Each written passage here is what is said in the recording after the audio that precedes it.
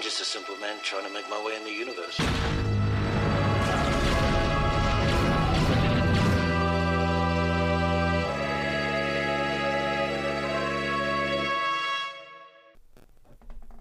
Welcome back. It's good to be back. How's it going? Not too bad.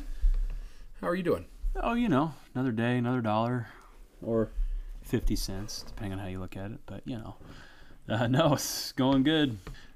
Going good. Living life. Winters are on the horizon. I'm excited. I don't know about anyone else. Probably not, but I get it. Not a cold weather guy or what? Of course I am, but I know everybody else isn't. Especially the driving. Where we live, people aren't the best drivers in the winter, and they need one good snow to remind them not to be stupid. It's just oddly ironic because it has the potential to snow 6 months out of the year here, and people still forget somehow in the 8 to 6 months off when it doesn't snow that it snows here. I forgot how to drive. It's like where does that sense of I don't even know how to explain it. It's stupidity to me. Fair enough. It's like they need one good snow to remind them that, oh crap, snow is wet and slippery. And very real. And, I thought this was... Yeah. Anyways, topic for another time, I suppose. But no, we're back. Another episode for you guys. We wanted to bring another interesting one. This time... revolving around the defensive systems in the science fiction universe. We may get to fantasy. There's so much in science fiction revolving around armors and shielding and the advancement of elements in the universes. And if we get to fantasy, I mean, it's pretty much all the same in fantasy. If it's all Earth realm based, it's armor plating and chainmail coats and Magic, yeah. But sci-fi is the progression in the universes is so diverse and so dense. It's just... I figured we could start with Star Wars. That's our bread and butter. The thing that I was thinking about that got me the most was in Star Wars. Think about if you've read in the extended universe or you know about the Old Republic. Right. Their armor was, I'm saying, virtually impenetrable. Oh, yeah. It had the tendency, but armor back then was so strong that even lightsabers glanced off of it. Yeah, if hit improperly, struggled to actually pierce and impale the victims. It was just, they could withstand, like I was telling you, the thermal detonator explosions. Yep. I mean... multiple direct hits from blasters. An explosion from a tank or some type of an artillery barrage. They'd come out unscathed almost. It's like, okay, fast forward a little bit. Early High Republic era, things started to change a little bit. Resources were stretched thin after all of the wars, the Great Hyperspace War, the Sith War, the Eternal Empires, the Eternal Empire, Archon and Thexan's empire, or I guess I should say Vitiate's empire. They exhausted a vast amount of resources from space. Right. Because they had to armor and weaponize the Eternal Empire. Right. It takes a lot of resources. So you get to the High Republic era thousands of years later and, let's scrounge for what we have. There's still a decent amount of elements in the world that they were able to scrap stuff together and it worked. Galactic Republic, the time of the Jedi and the Galactic Senates. And for a long time they didn't wear armor. I mean... well, because there was peace. Right. Peaceful the Sith times. Were extinct, quote. Right. So they didn't need it. There's a lot to talk about this because you also have, like, the blasters are getting more precise. The blasters are getting more powerful. They're more pinpoint. They're more focused. And so, yeah, the armor is getting worse. And it's like... it's definitely getting worse, and a great example of that is the Empire. So the clones could take a hit, maybe two, but the Imperial armor, it was kind of meant to dissipate one hit max, and from small arms. Yeah, even at that, the small arms is the problem, because what did the rebels have when they started? It's guerrilla warfare. Right. They scrounged what they could. Blaster pistols, stun batons, and the Imperial armor was not capable of withstanding multiple hits. Well, and if your job before the Resistance was to put down rebellion and riots, you really didn't need much more than the basic defense. Right. So why armor your guys in Cortosis if you can put them in, Durasteel or some similar armor? So it really didn't make... a lot of the times you're dealing with rocks being thrown, so why armor them for blasters? It's just expensive, and it's unnecessary because they're not going to use it to its full potential. Then you have the rebellion kind of fire off. By that time, it was too late to scrounge armor together. Yep, and by that time, all of the armor being made was made for basically impact. Yeah. And so there is a lot of the defensive capabilities of the armor goes down, but it's also the increased efficiency of the weapons they're fighting. And I would say maneuverability. The Empire is fighting on a lot of planets to take back systems that were lost in the Republic, and it makes sense. You want your troopers more agile. You want them to be quicker on their feet, more maneuverable with weaponry, and I mean, look at Hoth. Right. Those snow troopers were covered head to toe with some of the best armor. Why? Not only did they have to fight the elements, but they had to fight the rebels. Right. And they knew the Rebel Alliance, by this time in the Empire, Episode 5, when Empire Strikes Back, is the rebels are kind of at they're on the back foot, but they're armed. Right. The Empire knows that they're capable. They blew up the Death Star. Well, they're at their most technologically advanced. However, they are on the back foot because there's not many of them, and they made their big showing. They blew up the Death Star. That was their big... That was the pinnacle of their attacks. So it was smart on the Empire to arm and equip the Empire, the Imperial soldiers, as best as they could to essentially keep them on the back foot. But at the same time... Well, it's not all that different from, everyday cops in our world. Everyday cop, they get maybe a bulletproof vest. It's almost essential now. And then you have the riot police, and they have a bulletproof vest and a helmet and a shield. Yeah. But then you get into paramilitary and military, and you're looking at full body armor, plates on the front and back. You're looking at suits. Yep. And so, why would you arm your everyday stormtrooper with top of the line gear? No. You make your elite units armed heavily. So, like the snow troopers on Hoth and the death troopers. The riot troopers. I mean, those are the guys you're going to put in the best of the best. Mm-hmm. You drum troopers, guys that are going into actual combat, you give them everything. I mean, even the scout troopers were more, which is kind of ironic, right? But even they were more well-equipped than just regular old stormtroopers. Well, it's kind of ironic, but at the same time, you put more training into somebody, you want to give them better armor. Well, because they were snipers. You don't want to lose that investment. Right. But it's just so strange that Star Wars does that, because then I look at universes like Halo. The armor always progressed. But so do the weapons. Right, but except for the Covenant. The Covenant's weapons kind of... Well, the Covenant is a whole different beast because they're not developing their stuff. But the humans, it's like you look at Mark 2 and 3 armor for the Spartans. Then you look at the progression, Mark 4 armor, Mark 5, Mark 6. ODST comes out. And it's like the shields are enhanced, the recharge is enhanced, the armor is enhanced, giving them more maneuverability, more acrobatics. Right. As the universe progresses, they progress. Which makes sense. Right. Look at Mass Effect. Same thing. The first Mass Effect before the Proteans were wiped out. Right. It's like when human civilization had to reset itself, and then you have the Citadel, and you have all the alien races come together. They pool their efforts. Biotics are enhanced. Element 0 and it's the way they harvest it is enhanced. The armor is enhanced. All throughout the progression of the universe. And then I guess we could hit 40K. Look at 40K. Except for I don't want to hit on the Necrons because they're a whole other breed. But the progression, it's a linear progression. That's where I'm just trying to say that as universes expand and progress, you would think defensive and offensive capabilities, be it weaponry and defensive systems, we're specifically talking about defense here, should progress, but Star Wars seems to regress. And I think that is simply because that's the way the story was told, and that's what needed to fit the narrative.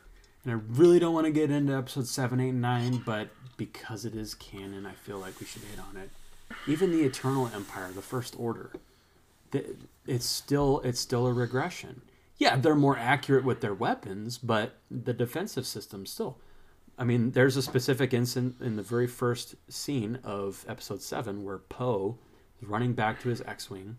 He grabs his blaster, and he kills like 6 or 7 First Order troopers in one shot. Right. Now, Poe is an extremely trained elite soldier, so I understand that. But weapons in Star Wars progress faster than defensive systems. And right. That's what's ironic to me. They should be in tandem. It should be a seesaw. As the weapon increases, the armor then returns to increase. So it'd be like the Middle Ages in our history. You look at, they create a better sword. And so you have, well, let's go back further than the Middle Ages. The Greeks create the phalanx. What's the answer to that?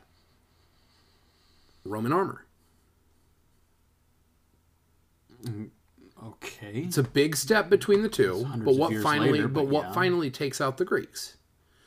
The Roman armor and the ability to move around and mobilize more effectively across rougher terrain. I suppose. Well, jump forward again, what ends up crippling the Romans? The Germans. You basically guys with no armor. No armor.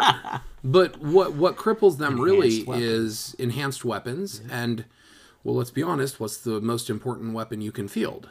The human. The human being, yeah. And so these Germans come out of nowhere and they're 6'2" and they're, stacked with muscle. Well, you don't necessarily need to increase the weapon's effectiveness if you can put an extra 300 pounds behind it. Or a 30-pound sledgehammer that someone's swinging around.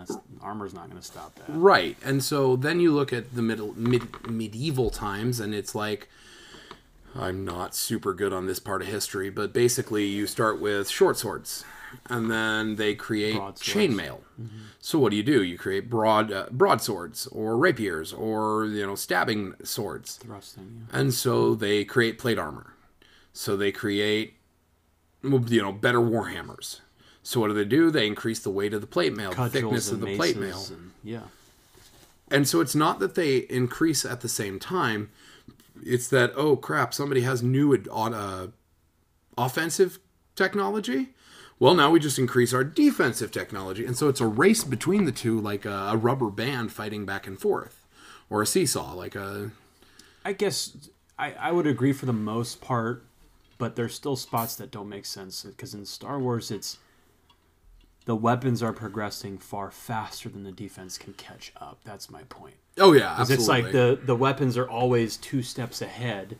Even though, like you were saying, it's supposed to be a seesaw or a teeter-totter. Right. It's not teetering exact. Back the other way. It's like, well, it's just weapons, because they want to be the blitzkrieg. They want to be the offense. Well, but there are times in Star Wars where you see the defensive capabilities get ahead a little bit. The B-1 battle droids were not defensive at all. They were all offense. Yeah. And so... Because you could mobilize thousands of them within seconds. Right. And so when the clones start to figure out, okay, well, then let's just fight them from a distance and outgun them. Well, what do they come out with? The B-2 and the Droideka. Yeah. And the B-2 can take blaster fire and just keep on walking, and the Droideka has a built-in shield. It's pretty squishy if you can get past that or get them while they don't have the shield up. Fast. And so there is times in Star Wars where you see defense take over and get ahead of the offense. But right there again, you get back up to new defensive measures. I mean, one of the key examples of insanely good defensive technology is the Mandalorians. Well, I mean, yeah, it's because... I mean, why did the Mandalorians win? Yeah, they were good fighters. Yeah, they were well-trained and well-outfitted. Yeah, they had good weapons and good ships. But really, they won because if you're fighting dudes with lightsabers and the lightsabers won't puncture the armor, you're going to win. It's the Beskar, yeah. It's You're a walking tank. Right. And, especially during the Galactic Civil... or the Hyperspace. The Hyperspace Wars, the Mandalorian Wars... Revan was able to unite them and say, let's use your Beskar against you. Right. So now you have Jedi taking Beskar off of dead Mandalorians. Right. And the Mandalorians are like, oh shit. Oh, now there's lightsabers and Beskar together. It's like, isn't that good? It's not good. Right. Which is also why the Mandalorians are so covetous of their Beskar.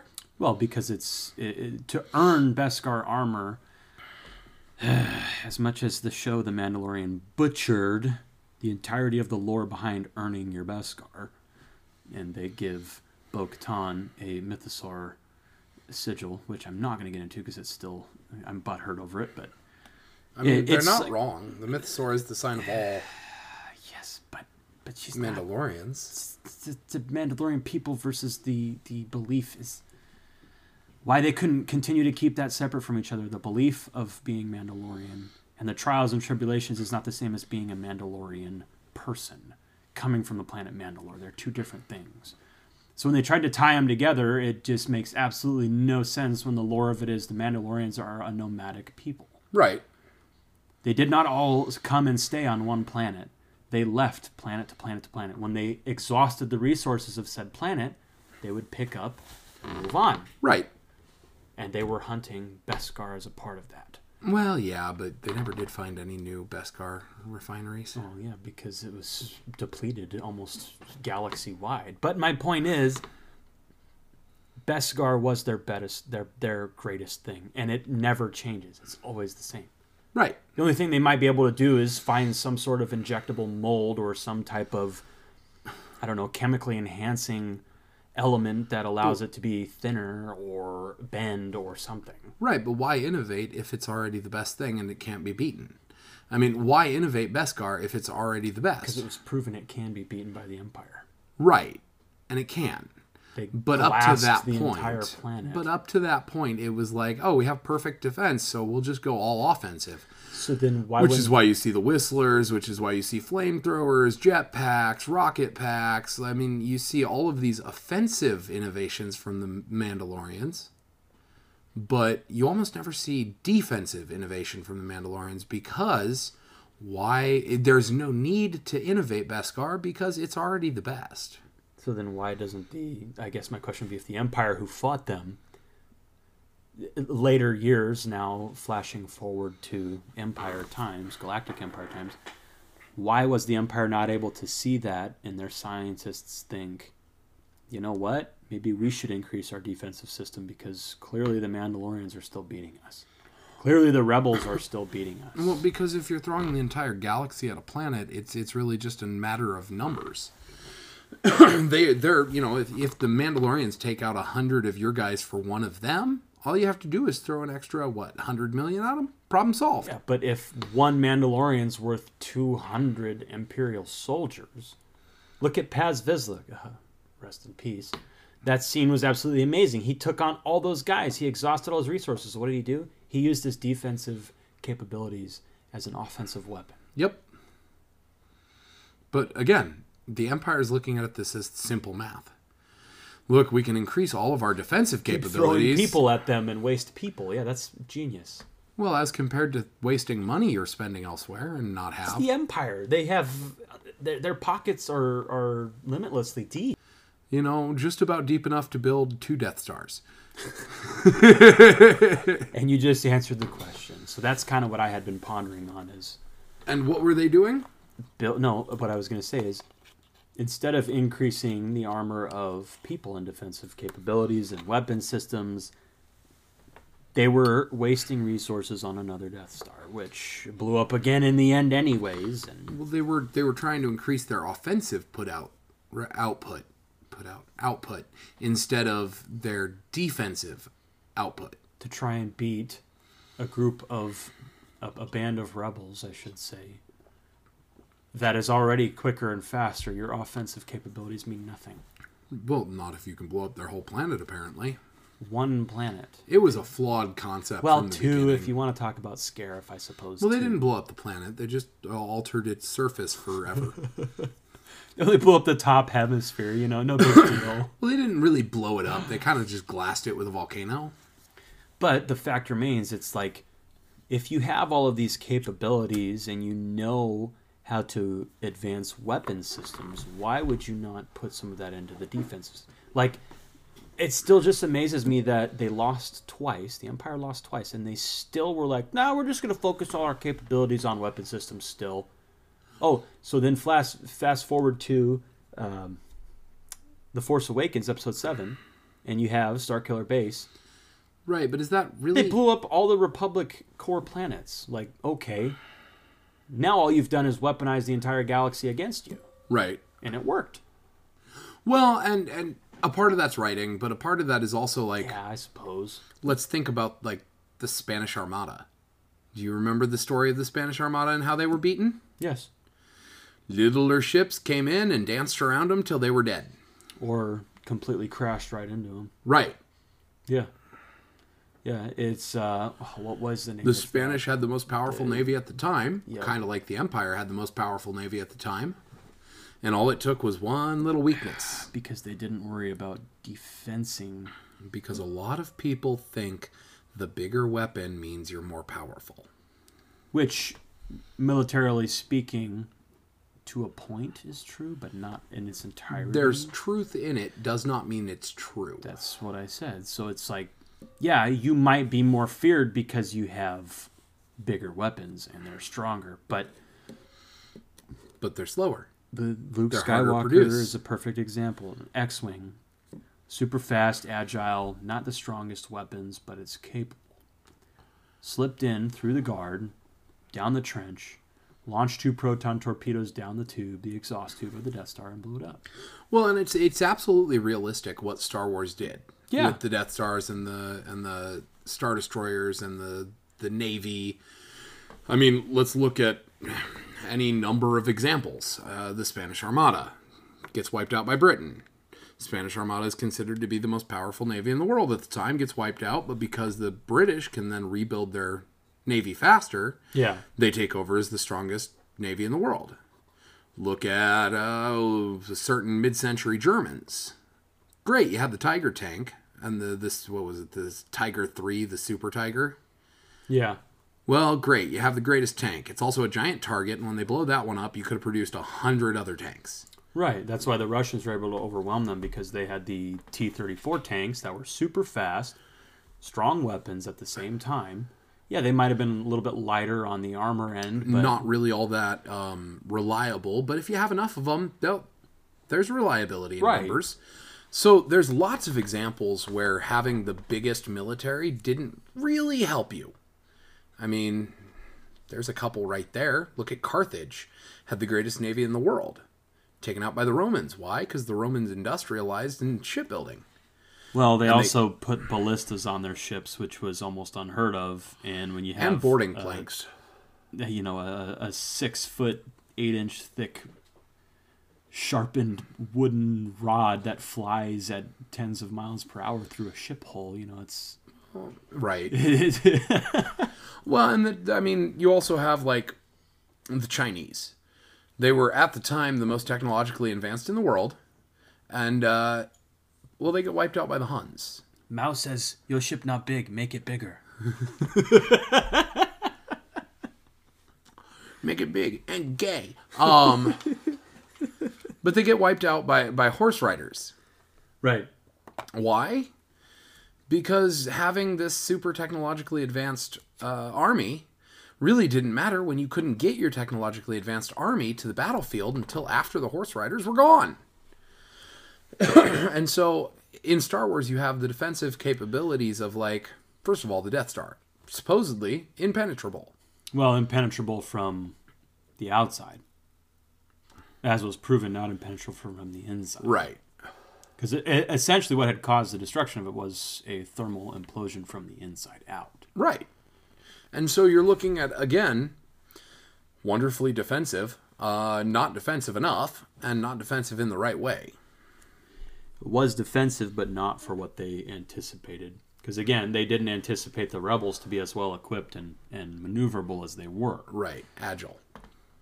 So I guess I'm just taking a note from these other universes in science fiction that say as universes progress, we too need to progress technologically. Right. And it works. But Star Wars is like, well, let's progress, but let's be picky with what we progress with. It's like, well, in a galaxy that has tens of thousands of planets and millions of sentient beings, it's like that's a narrative issue. The good guys had to win. And so you had to find a way for the bad guys to not be able to outpace them, at least in one order. Which, to a degree, makes a lot of sense, but from a writing standpoint, from a story and a writing standpoint makes sense, but from a lore and a practical standpoint, it doesn't make sense. It is a bit immersion breaking. Because, I mean, look at the ships in Star Wars. They just get bigger. Versus Halo and Mass Effect and some of the other science fiction universes that we talk about. Ships don't just get bigger, they get stronger, faster. Well, and sometimes they outright get smaller, but more effective. But they find ways to work around it. I mean, look at us. Look at the first tanks developed in World War I by Britain. Right. Huge, giant, couldn't move more than 2 miles an hour. Well, and they were just troop carriers. Yeah, well, they had guns fixed on them, but it was like 8 guns, and it's like, okay, we realize that they will get stuck in a trench and they get caught up in barbed wire. It's like, well, let's fix that. So they make them taller, 1 gun, less troops, right? And they make the treads higher so they can actually maneuver over things. Right. And then look at tanks today. They can go up to 40, 50 miles an hour. Supercharged diesel beasts. Yep. So, Star Wars definitely has the capability. It's not for lack of resources. I mean, I guess I shouldn't say that. Because there are points in Star Wars where resources get exhausted. I mean, look at Jedha. They were harvesting crystals. When Jedha was done, the Empire packed up and left. Right. Was there remnants left behind? Sure, and the scavengers will get those. Or the rebels could come in afterwards now that they know where they're at, and they could arm themselves. Right, but they'd already taken 90-some%, and it wasn't cost-effective to keep the entire mining operation for the reduced output. Yeah, but it's like now fast forward even more into the Star Wars universe, and we see less of the cultivating of planets and lands for resources and more of the using those resources to increase armaments, which makes sense. Right. But I still feel like every avenue of arming a military should have been taken, which includes the defense. Well, I mean, if you're going for a military on military fight, which at this point, and I think that's why the Old Republic had such good defensive measures, is because you were fighting another army. Well, they were constantly at war. Right, you were fighting the Republic versus the Empire, so you're fighting a peer, or a near peer. And so you're kind of driven into needing to at least match them offensively and defensively, so that drives innovation, that drives the requirement that your soldiers have to be armed better than the other guys. Yeah. Which means the other guy's soldiers then get armed better than yours, and vice versa. And it's just a big cycle. Whereas with the Republic and then the Empire, you're not really fighting a near peer. You're not fighting... The Empire isn't fighting the Republic. It's the Empire comes out of the Republic and is just the sole power in the universe. So you have the Republic being the sole power, doesn't need to produce really dramatically better armaments. Then you have the Empire, who doesn't really need to increase the power of the armaments. So I like to look at the Protheans from Mass Effect as that. If you've never played it, they're an ancient race, and they were one of the only races that was able to actually take on the Reapers. Right. The Leviathans. And the story, I'll put it as quickly in layman's terms as possible. The Leviathans were an ancient god race that developed the Reapers, which were mechanized versions of themselves. Right. Think of a kraken in space, a giant ice kraken from Nordic Tales. They mechanized them to go to planets and reap. Right. Harvest and start over. Humanity is getting out of hand, or this alien race is getting out of hand. We're going to start over. The Protheans said, no, we won't allow this. And they were a very technologically advanced race, very intelligent, intellect on a level, I would say, similar to the Vulcans. That's another one we can hit on.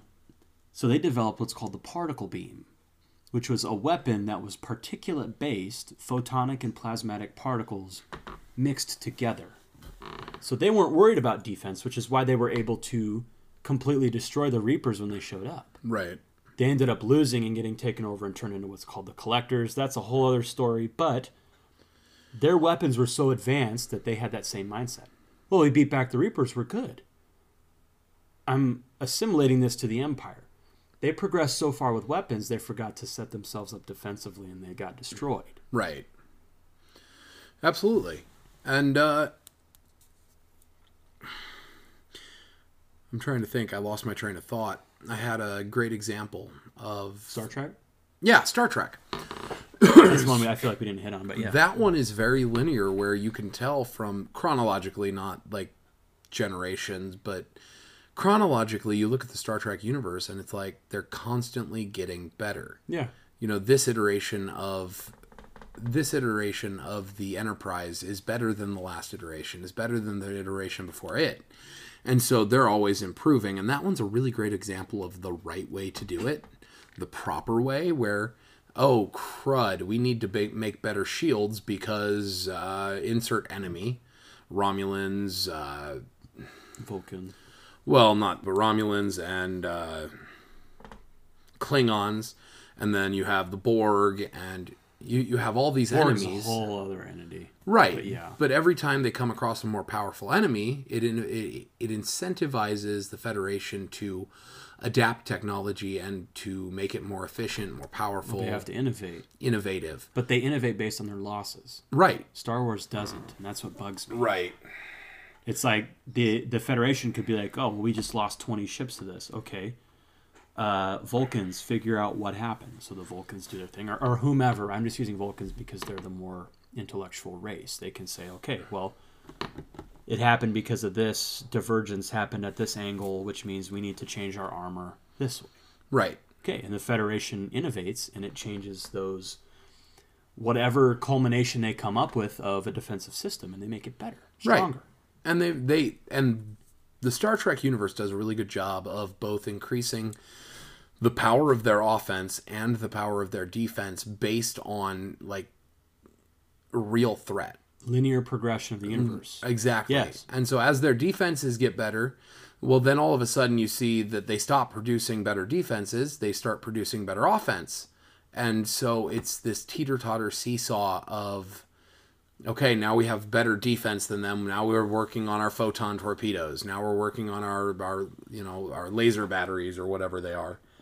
And so that one is probably my favorite just for the reality of it. It just shows you how broken Star Trek is. They have photon torpedoes. I assume most of our listeners are... Flashbang torpedoes. Yeah. I assume most of our listeners are somewhat scientifically inclined and understand that photons are how we measure light particles. So in Star Trek, they seem to have been able to harness light to keep it together to launch a torpedo. Talk about broken. Let's harness light and make it never escape from its own condensed space. So the way that I've kind of gotten around that... I can't deal with it. ...is that a photon torpedo is just a delivery system. It's a torpedo with a mechanism inside, whatever that mechanism may be. To be able to hold light together. No. I would say it's to... Once the torpedo is delivered to target, it releases some insane amount of energy that instantly the matter goes from relatively stationary to the speed of light instantly, requiring thus that E equals mc squared, that matter turns into energy. Right. And when you release that amount of energy, well, that's devastatingly just power. Well, because it's compressed. And so that's kind of how I got around that one. Because I can in that way, because think about gas, the gas state of matter. The more you compress it, the more particles become excited because they have less room to move around. So you compress gas in a small space, throw it. A frag grenade, for instance, is a really good example of this. What happens when it explodes? There's it's pushed outward violently. Right. There's more pressure. There's more potential energy getting moved into kinetic energy. So it makes sense, but I still laugh at the fact that they're able to contain light particles in a small area. So the way I've gotten away with that is I just say, It's like a mini black hole that's not a black hole. The torpedo delivers physical matter, and then somehow there is a warp drive inside of it that basically expels that matter at the speed of light or faster. Sure. And therefore, because it's not shielded, it just vaporizes into pure energy. Which the impact and explosion, and I guess I should say, the reaction of the photon torpedoes is accurate. That is what would happen. The light would essentially eviscerate anything that it comes into contact with. Right, because it's just releasing pure energy. Yeah. So, and that's another one. Lightsabers too, I suppose, is energy. But I'm really that one's weird. Getting off topic. That one's weird. Yeah, we could talk about lightsabers. Lightsabers are defensive. They block bastards. Culmination of but it's just every universe seems to get it correct in the sense of science as we know it, right? Physics says this, so let's relate it to that. But the progression of the Star Wars universe, like I said, it seems to regress, and it causes some... It doesn't cause issues with the story because, like you said, the story needs to be told the way it does, so the good guys can come out on top. Right. But from the outside looking in with a little bit more depth and knowledge, it's construed to me. It doesn't match up with the way you would think something like the Empire, powerful and mighty and vast. It's not how you might react to the situation. Well, kind of, but it's more like, how is it that somebody with that much power can't see the flaw in the culmination of only progressing weapons? Yeah, I could see that, but also at the same time, there's plenty of examples in history that tell us that's exactly what we dumbass apes do. From our right, true. From our standpoint, but I don't know. It's just so funny to me to see that way. You know, the stormtroopers get hit by one blast and they're dead. Versus you watch the Clone Wars movies and even Episode 3, they get hit 4, 5, 6 times. I mean, those clone troopers shooting at Ki-Adi-Mundi on Megiddo when Order 66 was enacted.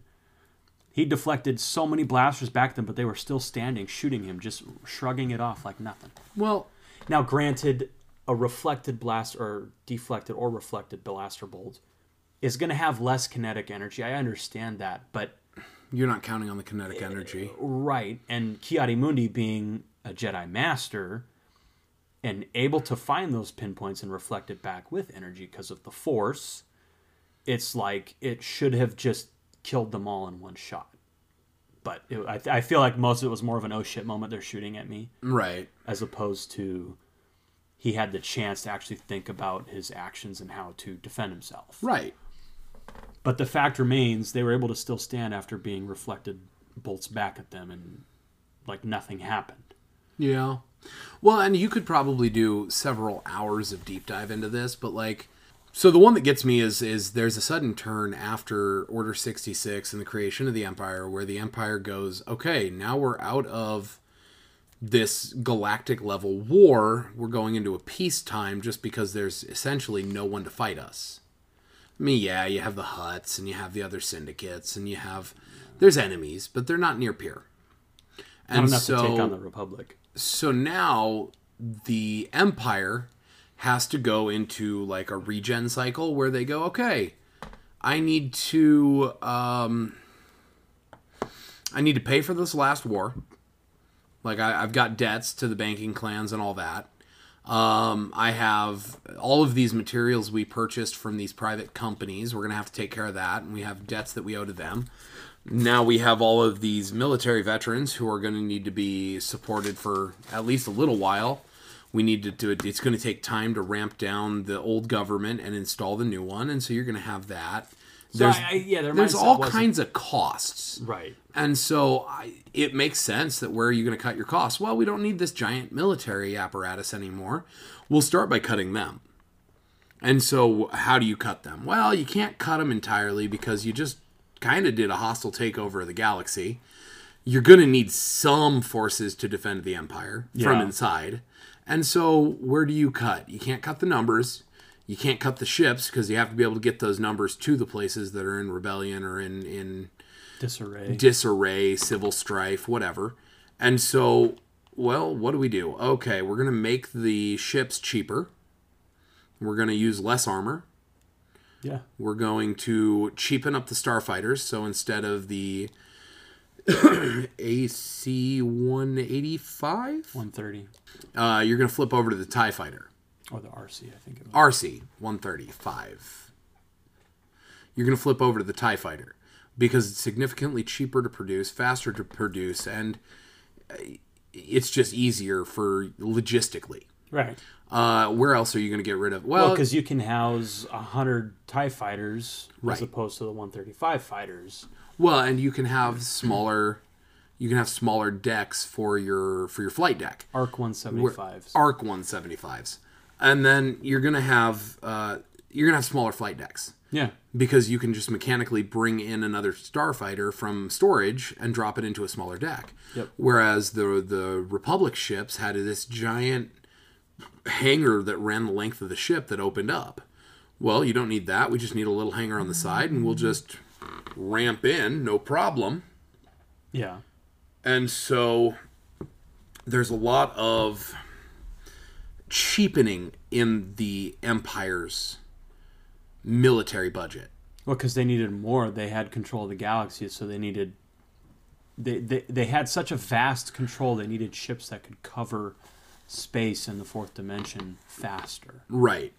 And so, well, the other thing is you're going to have, instead of a war where you have a war front that stretches across most of the galaxy, you're going to have little pockets of resistance.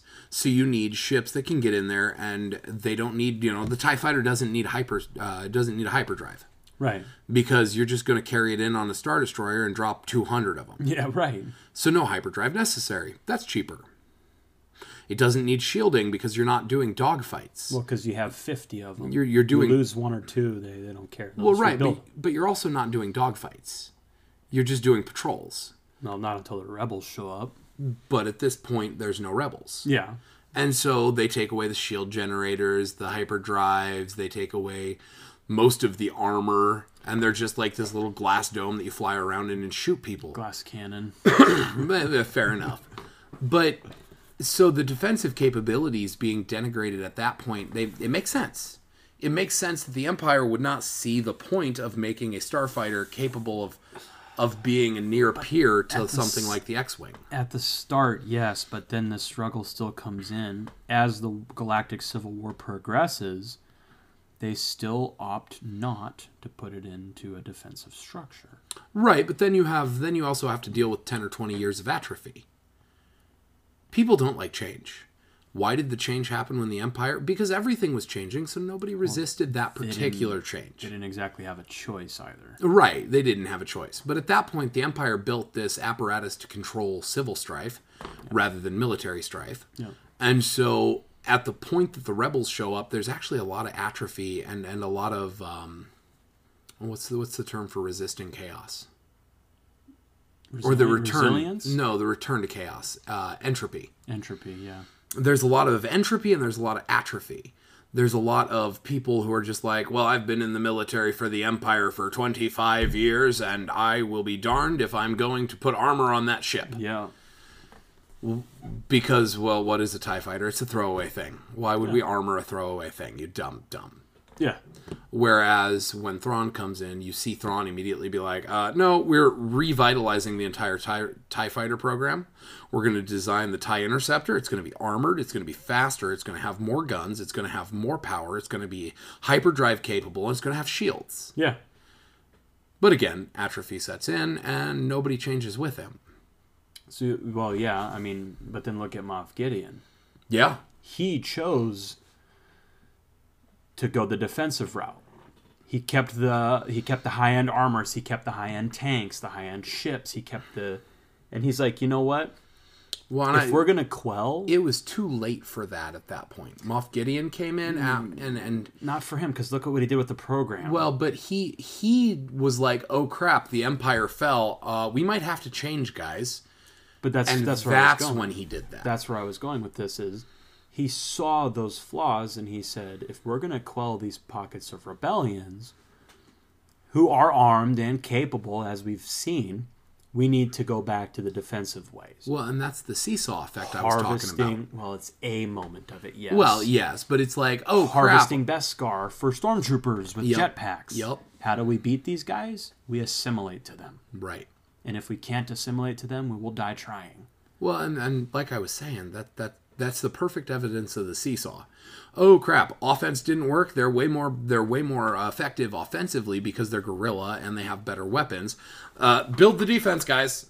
We need defense. Weapons. Yeah.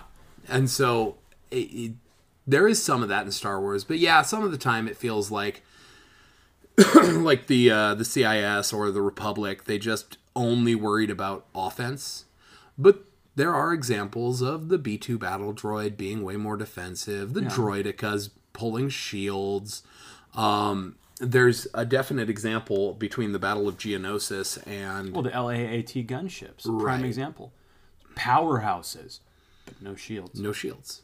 So when you're carrying, 20 clone troopers in one of these gunships or it's a all band armor. of Jedi... Yep. You get hit 15 times by flak. Sorry, you just lost 10 Jedi. Well, and it's like, what are the CIS, the missile boats, the Hellfire droids? The Hellfire droids. Yeah. You'll notice that after the Battle of Geonosis, they didn't use them anymore. They just that was pointless. Those were super easy to destroy. You just destroy that little wheel bearing there, and the whole thing blows up. But the armament capabilities of those things was off the charts. But what did they come up with? Which ones? After that, they came up with those crawling, with the nose gun. They already had the spider droids. Was it the spider droids with the gun out of their nose? The big tall ones with the round ball and the... No, they walk on four legs. No, I know which ones you're talking. It's got the two big red eyes. Looks like a little bug. Yes, and then the nose of the bug is a cannon. Yeah, I can't remember the name of those. So after they realized how bad of an idea it was to have an all-offensive missile Hellfire droid, they went, okay, we're going to go a little slower. Instead of these wheel bearings, we're going to go with 4 legs so they have a redundancy and take out 1 leg and it'll still keep walking. It's a mobile MLRS system. Yes, and You can armor more heavily a joint of a leg than you could the wheel bearing. Or the wheel, for that matter. Well, but then it goes back to what are you arming yourself with? And as we know from Star Wars and other science fiction universes, the types of elements at their disposal is so vast that picking the strongest one isn't always the best because they still have to take into account the physics from our world. Ductility, yield points, tensile strengths, brittleness, things like of that nature. Right. If it's hard enough to stop a weapon, it's going to be brittle, and then you're dealing with a whole You can't go issue. down a mountain. Right. Things of our nature that we can attest to. Right. They still have the same laws in their world. It might be more advanced because technology's progressed, but they still have to answer those questions. Right. And that's what makes it immersive. That's what makes it feel real. That's what makes a really good universe. Yep. Is those questions, those consistencies. Yeah, I suppose I could say that. That it makes you think for a second that hey, that it's kind of like Warhammer when they come out with the bolt gun, and it's like, oh, it's a pistol that fires massive grenades. I wonder how many of those they have in a magazine. Right. Oh, look, 5,000. They're just condensed. Or Judge Dredd's gun, where it has just unlimited ammo, basically. Yeah. There is not physically enough room in that gun for that much ammo, guy. No, but it's Judge Dredd, so we can't really... We get past it, and we accept it. But, that is one thing that they did pretty well. See, and in the 40K universe, I feel like, I guess if you've already opened up that can of worms... So there are, obviously, as we know, different types of cultures in 40K. And a lot of it, depending on whether or not you have access to the warp, how old your system is, the Necrons, as old as they are, they still have some of the most advanced weapons and defensive systems. Right. Granted, they made a deal with the devil to get it, but they're not really people anymore. Yeah, that is true too. Once such a lavishly artistic culture, completely ruined. But then you look at the orcs, who they just pound stuff together and they will it to be so, and it works. It's like, okay, now look at the Imperium. They progress in a linear manner. I'm talking about like their armors, their weapons. They don't. This is a fun tidbit of lore for 40K. Now 30K, that might be true. You could argue it. I know it's true. By 40K, they have all but stopped innovating at all. And the machine cult actually says all technology that needs to exist already exists. You just have to find the STCs, standard construct, or standard template construct.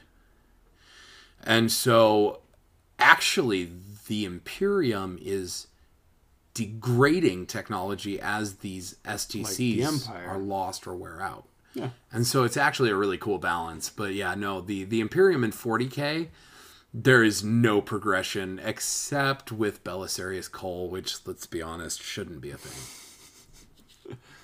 Well, and then I look at the Eldari, who they honk together bones and then they imbue it with spiritual power and ancient beings.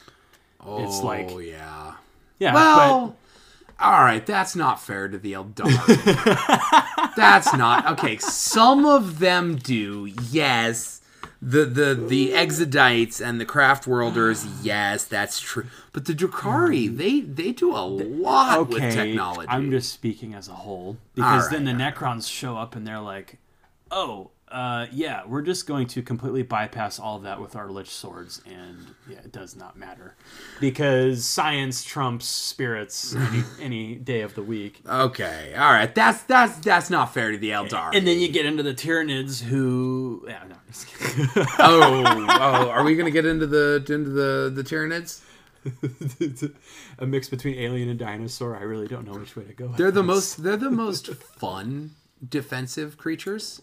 Yeah, biophages. Because, like, we need more defense? Grow a bigger carapace! Yeah. We need the carcass of that dead thing and assimilate. We need more offense. You, over there, grow your spiky thing on your hand longer. Grow a third arm and have it shoot things. Right. Like, that one is probably my favorite, because they should win every battle. They really should. And for some reason, they just... don't. Well, they win most of them. Depending on who they're up against. Well, they win most of them regardless. It takes. I think the Necrons speak against that. Okay, the Necrons are not a fair fight against them because can't eat necrodermis. I'm sorry. Right, you can't assimilate biomatter when there is no biomatter. I have no conscience. Ha. There is no biomass here. I don't feel pain.